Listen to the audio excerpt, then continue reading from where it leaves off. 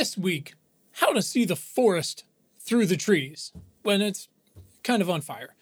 But first, I'm Quinn Emmett, and this is Important, Not Important Science for people like you who give a shit.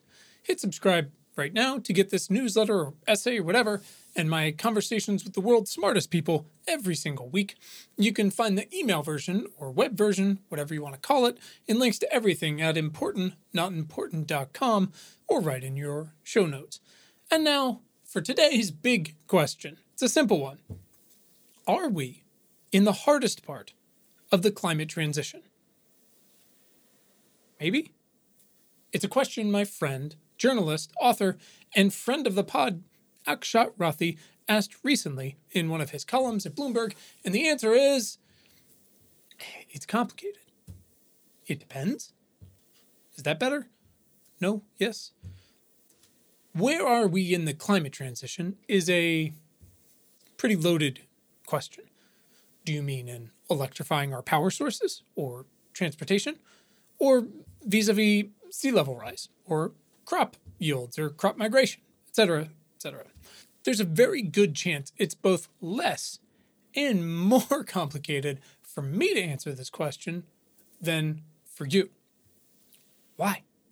Well, because there's also a very good chance you're some sort of specialist, even if you don't consider yourself one. I am definitely not. I am not a specialist in anything except for microwaving specific brand of quick cooking rolled oats. So you are probably a state senator, a third grade teacher, a recent retiree with a pension, a tech lobbyist, podcast host, maybe a medical resident, a grad student, high school student, an activist for anything, a neuromuscular surgeon, inventor, grant writer, fiction author, food journalist, screenwriter, maybe a climate investor. Your job is not really to see the entire forest, like the entire forest, through your very specific breed and collection of trees, which again might be like kindergartners. Again, so examples also include, your students, but also maybe your beat, your fundraising, book reports, or daily word count, board meetings, or a patient list. Everything is already a lot without taking into account everything else. You can't do it every day. Of course, you are good at what you do. And you're here reading or listening or watching this, I guess, so you do give a shit a little bit when you can, when you have time. Because you care about not only your own employment status, but also how it affects your family, and your town, your state, your country, maybe the world. So when you have time, a little bit of the forest creeps in. On some days, when you've got like 6 seconds to think about it. Look at you. It's very worldly. But when you do, it's a lot to let it all in. It can feel like a mistake. Believe me, the forest is actually my job, and I hide under the blankets most of the time.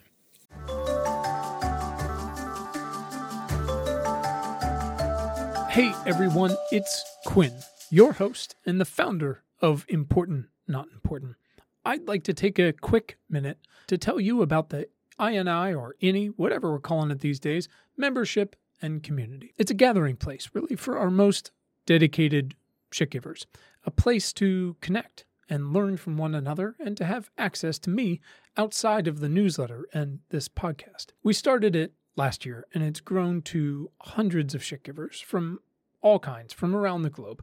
I'm talking about teachers and investors, students, electricians, journalists, artists, scientists, and policymakers, and more. Members get exclusive access to our daily news homepage, which is very cool, and to much more top-of-mind weekly articles, research, and tools that you can use and to stay ahead of the game, member-sourced action steps, twice monthly book and culture recommendations that have nothing to do with the end of the world, virtual events, and of course, the membership Slack channel. Look, so many people come to us asking, what can I do? And we think we do a pretty good job of answering that question and providing context for the answer. But the best answers and the best perspective really come from the community, a wide-ranging community. And we would love for you to be a part of it, to feel supported yourself, and to contribute to discussions and actions alike. And of course, by becoming a member, you're directly supporting our work here and ensuring that we get to keep doing it. So if you'd like to learn more, head to importantnotimportant.com. And if you're already a reader, you can just hit the upgrade button at the top. If you're not, go ahead and subscribe for free, and you'll see the option to become a member at whatever level works best for you. And as always, you can always find the link to become a member right in your show notes. So thanks for listening. And as always, thanks for giving a shit. Back to the show.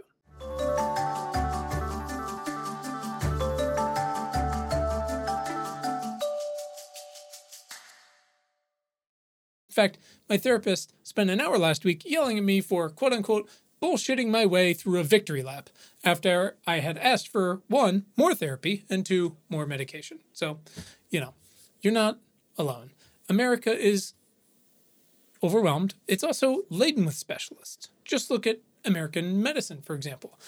We focus a lot less on public health than ever before. Whoops. And so, in part, we have this huge shortage of primary physicians and nurses. But that's not like there isn't a place for specialists in all of this. Sometimes you need a specialist, or 7.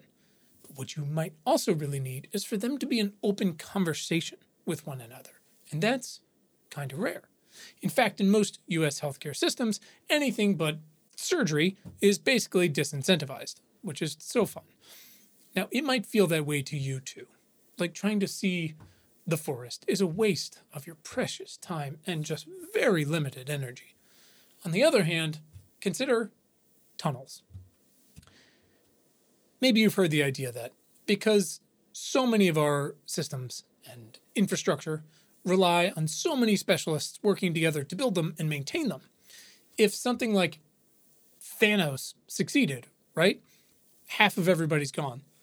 The loss of so many specific kinds of specialists means we would basically not be able to actually build tunnels because we would have lost the knowledge on how to do that and the experience on how to do that, or bridges, or microchips, or hospitals, or a lot of other incredibly important stuff. It's the idea of like, how many people does it take to actually make a pencil? It's crazy.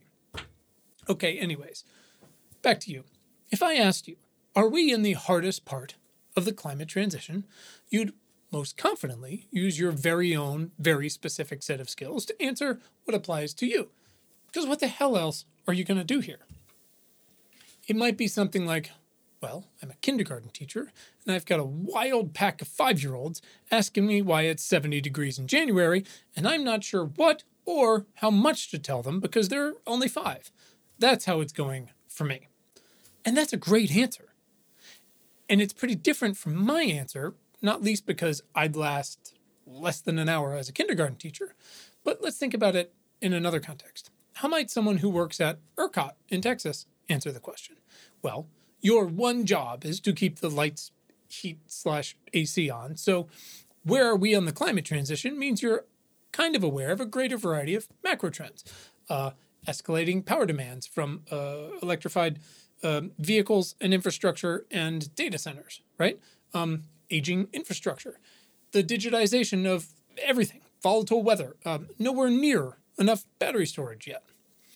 Another one, maybe you work in Social Security and you spend your days trying to understand the fertility crash and how exactly way fewer younger workers are going to be able to support so many older retirees.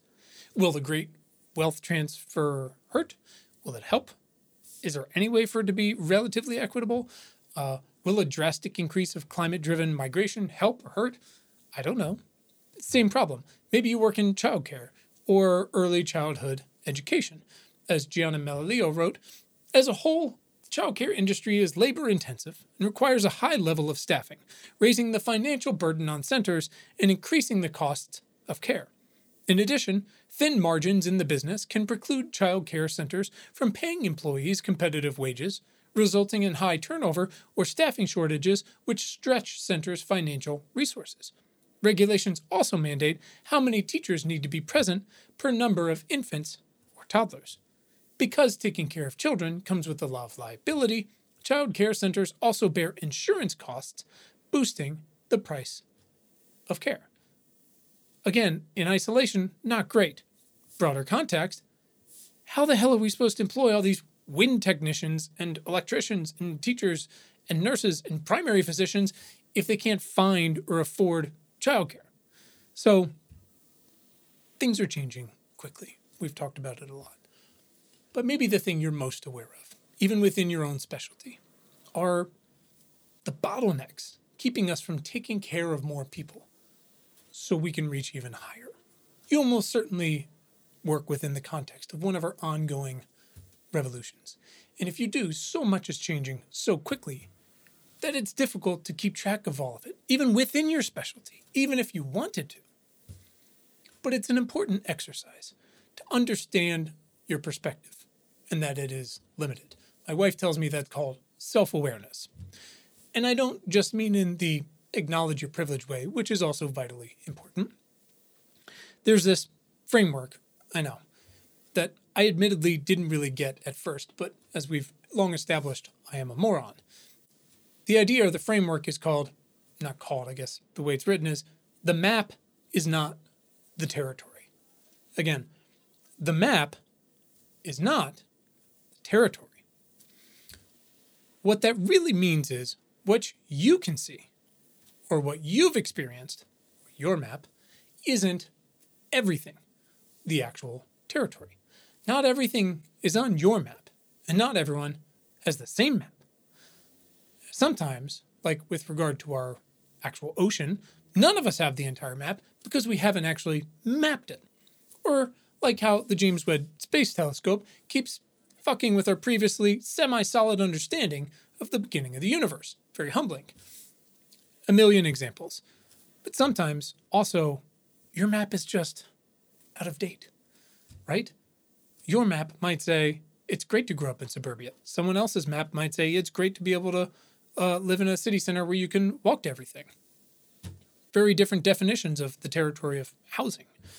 Any way you slice it, there's just too many layers to this cake for any one person to keep track of, much less understand. It's not just like climate change up at the top and then electrification below that, and then at street level, solar panel installers, right?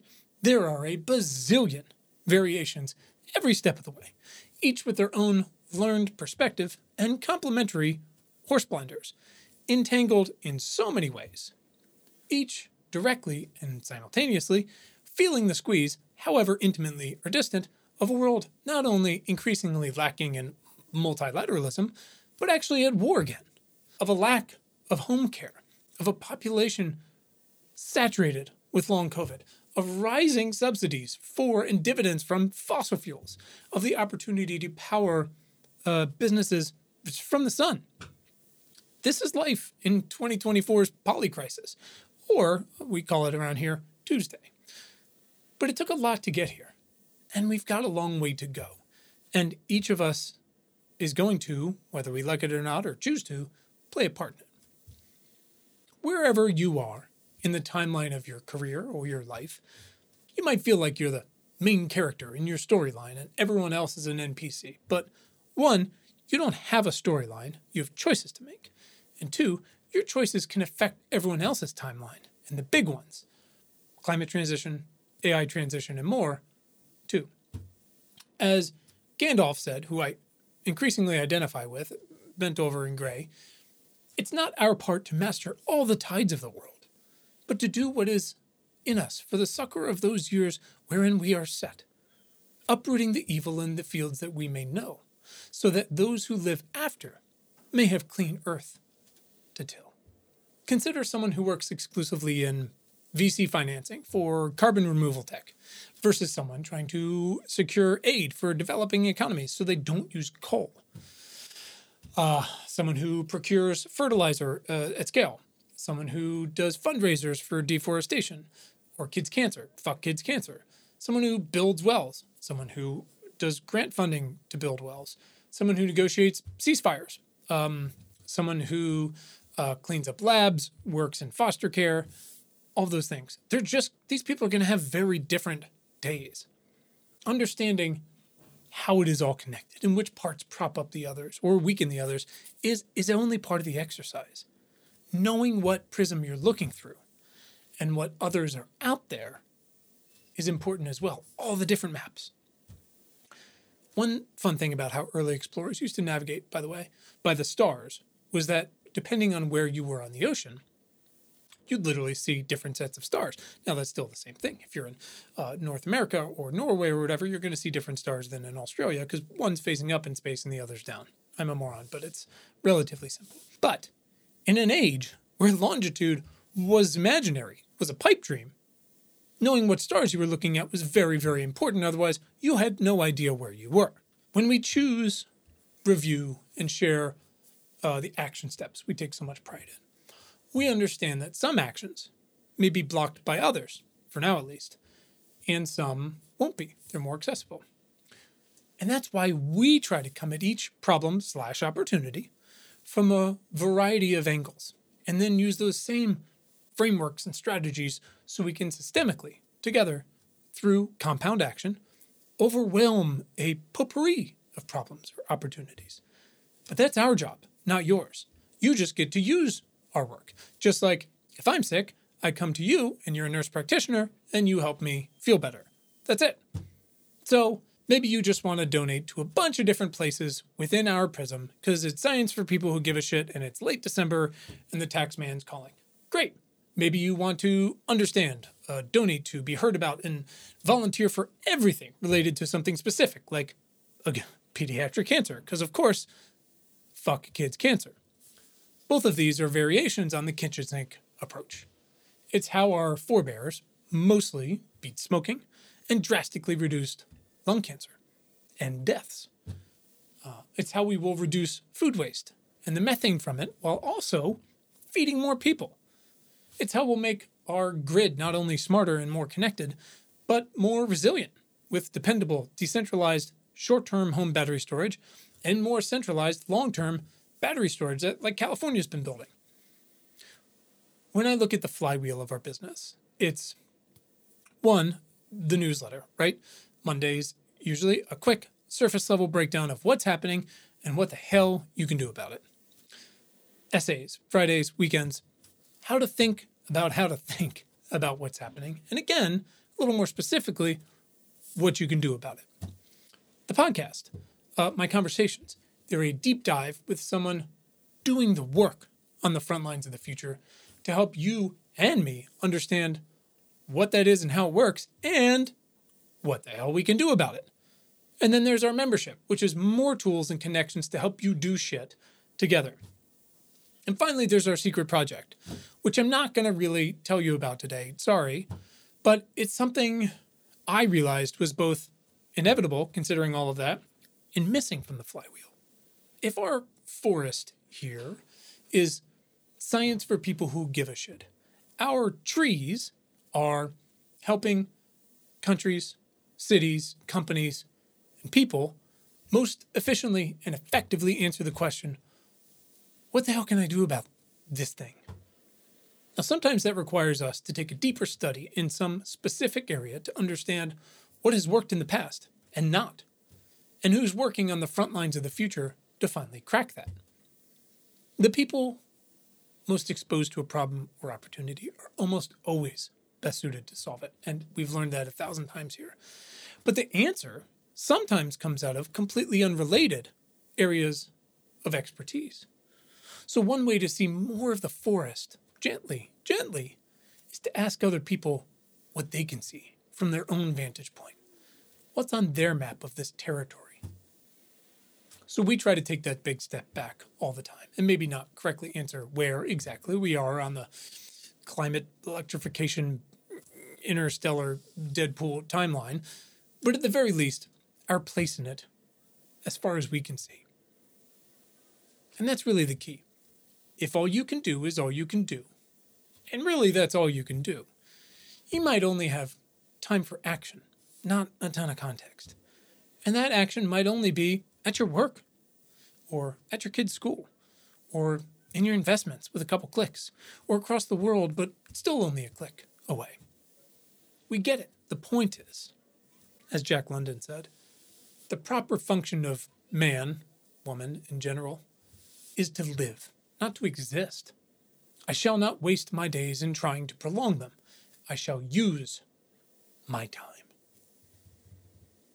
This is our place in the climate transition space and time, to identify not only a problem's pressure points, but also the specific, comprehensive compound action, related kinds of action across people and time that will weaken a dangerous power system or reinforce an essential piece of infrastructure like water or water insurance or, I don't know, air, food, education.